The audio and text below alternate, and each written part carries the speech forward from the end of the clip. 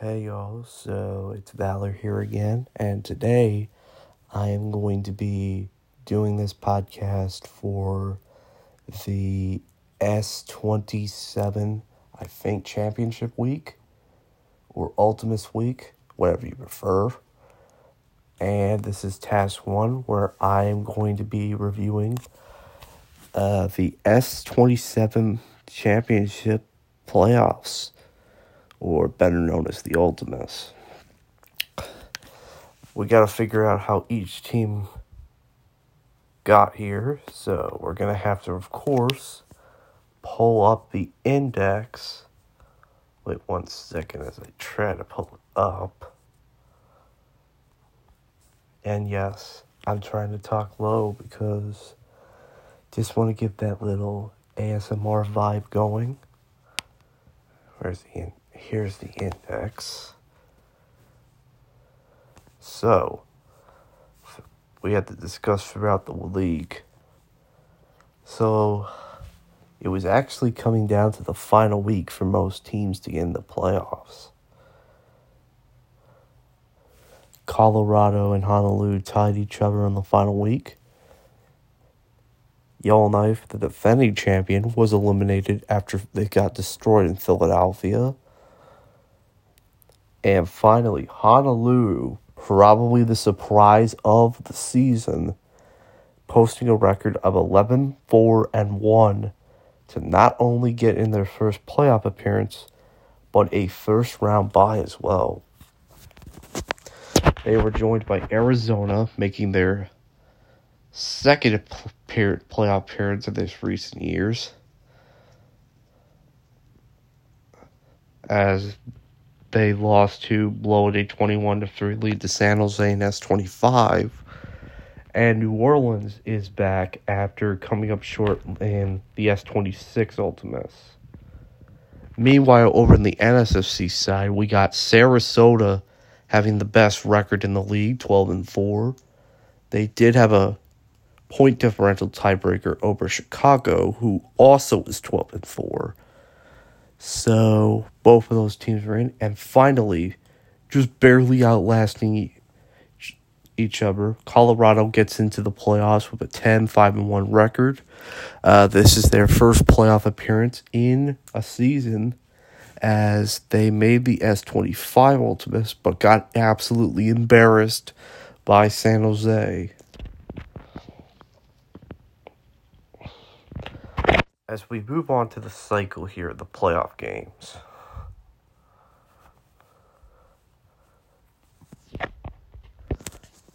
We begin with Colorado versus Chicago in the wild card round.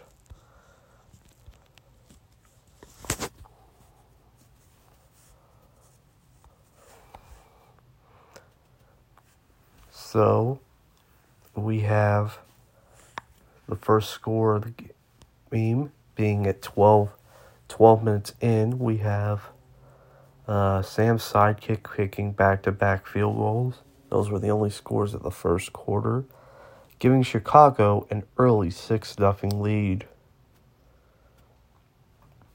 However, that lead did not last very long, as Matthias Calavain drive down the field and found Rafael Delacour for a 1-yard touchdown and gave Colorado a brief lead, up by 1.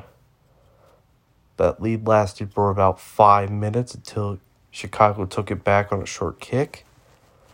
And just before half, Colorado took it back, which would not be the eventual score, as they were going to halftime with Colorado up by 1.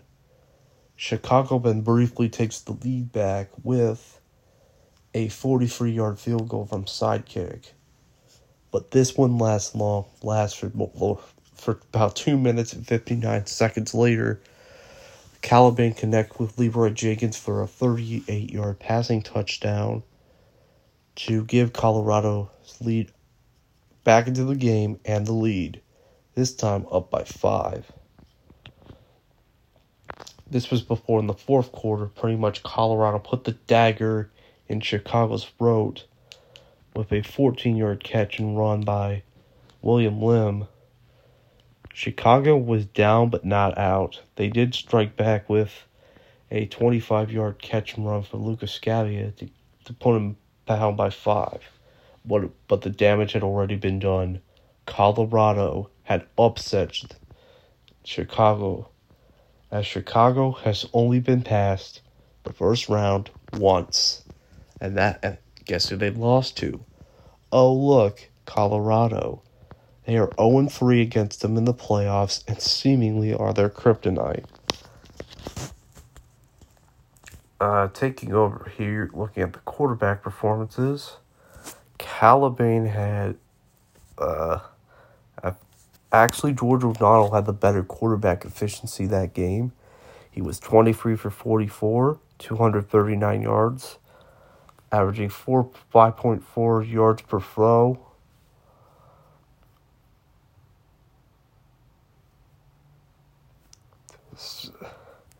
He had a touchdown pick and had a passer rating of 66.4.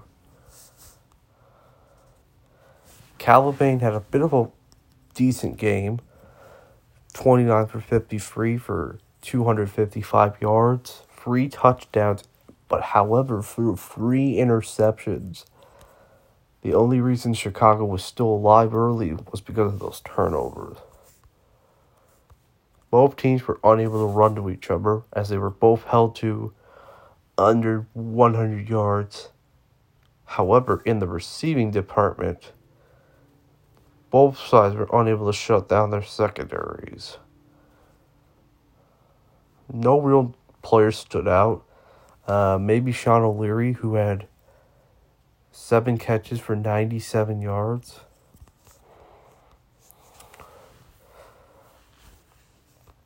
On the defensive end, the player who had the best day, according to the index, is Melvin Murderboos, who really had a strong performance. 3 tackles, 2 sacks, a forced fumble, and the fumble. It was a strip sack that would set up a Colorado touchdown. Taking a look here, Chicago has not allowed a sack. However, Colorado did have 1 sack allowed, and it was by a bot. So their human OL held up. So did Chicago's. Looking at Chicago's defensive side, Osiris Firestorm Fjord had a really strong game.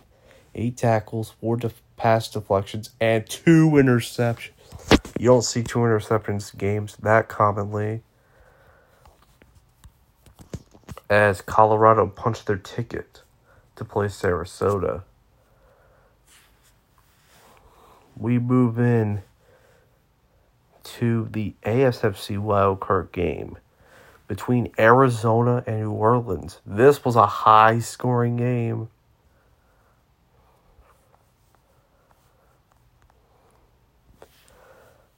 This game pretty much dominated by New Orleans, as they had a massive lead early and didn't let go. Rockburns got the scoring started.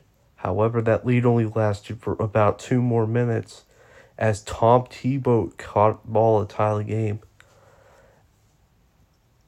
Like I said, this game got out of hand early, and this is when it was all New Orleans. It began with a pseudo QB kick to give New Orleans the lead. Arizona would not lead for the rest of the game. They never led. They were only tied. Then touchdowns by Bronhammer and the second run of the day for Rockburns put New Orleans up 24-7 at halftime. Despite a Palma touchdown, an extra field goal, and a 26-yard catch and run by Mr. 42 pretty much put the game at 20 points.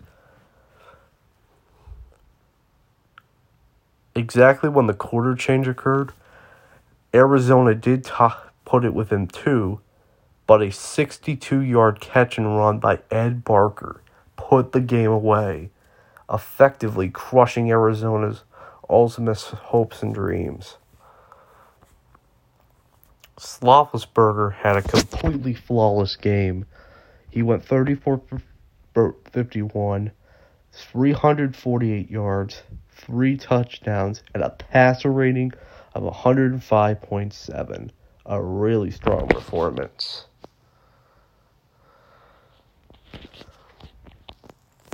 Cortez kind of struggled a little bit. He did throw for 267 yards, 2 touchdowns, but he got picked off 3 times. So he got torched by Orleans' defense. If we take a look here at the run game, the Outlaws' run game got completely shut down, as Nakamura only got 41 yards on 15 attempts, completely cutting off, meaning that Arizona had to rely on their pass game, which they had some pretty good performances. 7 catches for 107 yards from Tyrone Ramon, only to get answered back by Ed Barker's performance. 10 for 133, and a TD, which turned out to be the dagger. On the defensive side, strong games by Mason Baylock, who had 4 pass tackles, 2 pass deflections, and 2 picks. Vincent Jones Jr., really strong game by him. 8 tackles, 3 tackles for loss, a sack, and 2 pass deflections. On Arizona's side, Lazi Perfect, another strong game from him, who had 6 tackles, 2 sacks, a forced fumble, and the fumble was recovered by him. If we take a look at O-line here, they got hit by penalties on both sides, but Style gave up the only sack allowed of the game. We have our conference final set to be New Orleans and Honolulu, and Sarasota going against Colorado. I'm just checking the time. We are about 12 minutes in. We'll speed this up quickly. We'll skip Sarasota, Colorado. Well, I'm going to briefly hop into it, actually. This game, let's just say it, Sarasota almost blew it. It got out of hand in the first quarter after going, yikes. Strong game from Boss, who had 325 yards, 4 touchdowns, no picks, 128.7 passer. Yet he had fumble problems all day. This game was mostly a defensive optional one. Colorado did fight back. However, they couldn't run on them. Neither team could run, as this game was basically defensive optional. We now put our focus to New Orleans and Honolulu. This game, despite the low score, was probably one that set the path for the Ultimates. The winner had to play Sarasota, so yeah. Honolulu after half had a 9-3 lead, but this wasn't going to last long, as they were held to only field goals.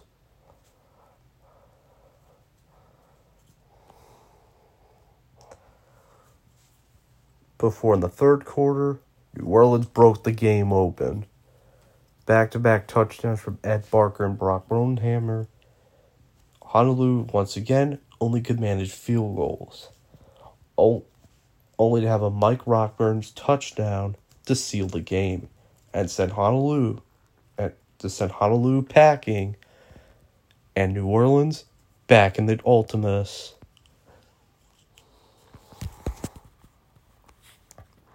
Strong day for Slovisberger, as he had 312 yards, 2 touchdowns and a pick, and 103 passer rating. Meanwhile, Honolulu struggled on offense, as they could only manage 208 yards from Chika Fujiwara, and had picked off twice. They couldn't run, they couldn't pass, and they just let Ed Barker and Brock Bonehammer just do the rest. And, of course, their defense. Another strong game from Vincent Jones Jr. 2 tackles, a sack, 4 pass deflections, and 2 picks. For Honolulu's side, the lone interception was caught by Jim Waters. Daniel Labernay was a forced fumble machine, forcing 2 fumbles. One got recovered by him, the other got recovered by the O-line. And once again, human O-liners struggled, except for the bots, even though Honolulu's bots are based off of South Park characters. The sacks were allowed by Kyle Orlowski and Eric Hartman. It makes me weird to say those 2 names as bots and not their actual South Park characters. I'm going a bit off topic, so let's get back to it. We are about 15 minutes in. We are making pretty good time. And the moment we all waited for, the ultimate, or should I say, over by the second quarter. Or basically, this ultimate was over before it even started, as this was just simply dominated by Sarasota. New Orleans' run game got shut down as they couldn't run on them, only having 20 yards of running offense.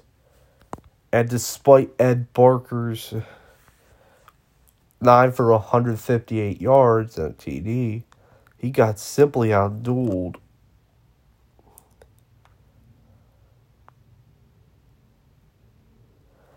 Even though New Orleans threw for 319 yards of passing, they just had the run game cut off.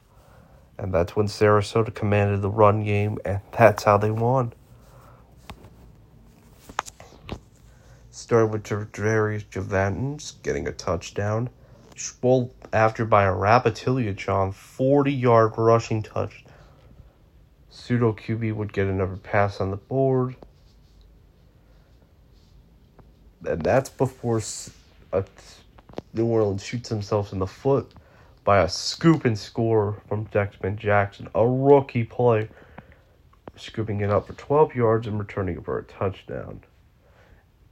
At the half, it was 24-3, and New Orleans' hopes were going south.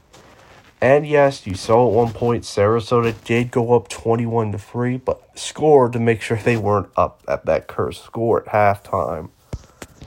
It then goes to 27-3 before running back had a 44-yard run that probably just put the game away, as scoring would be obsolete until the aforementioned Ed Barker touchdown from Sloffelsberger. Taking a look at the stats, big day from Mike Boss Jr., who has had the clutch gene all playoffs. 233 yards, a touchdown, and a 106 passer rating. Receiving nothing to mention, but we have to mention Rapatiliachon here. 15 attempts for 91 yards and a touchdown. The big day from New Orleans is from Ed Barker, who had 9 catches actually, 158 yards, 17.6 yards per catch, and a touchdown. Defensive-wise, nothing to report of except Medicinal Tyrone's 6 tackle, 1 tackle for loss, 2 sack game. Meanwhile, if we take a look this side, Dexman Jackson had 3 tackles, a sack, a forced fumble recovery that resulted in a TD. Surprisingly, no turnovers this game. Well, there was one, but it was a scoop and score. It was a bad day for New Orleans' O-line as they gave up 2 sacks.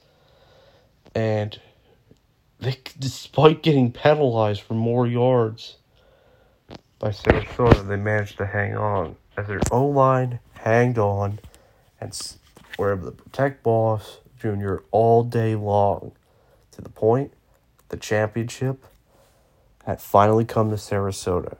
Congrats to them. As I have officially a few seconds left on this podcast, I would like to thank you graders for listening. Have a nice day. wear your mask, and keep your distance.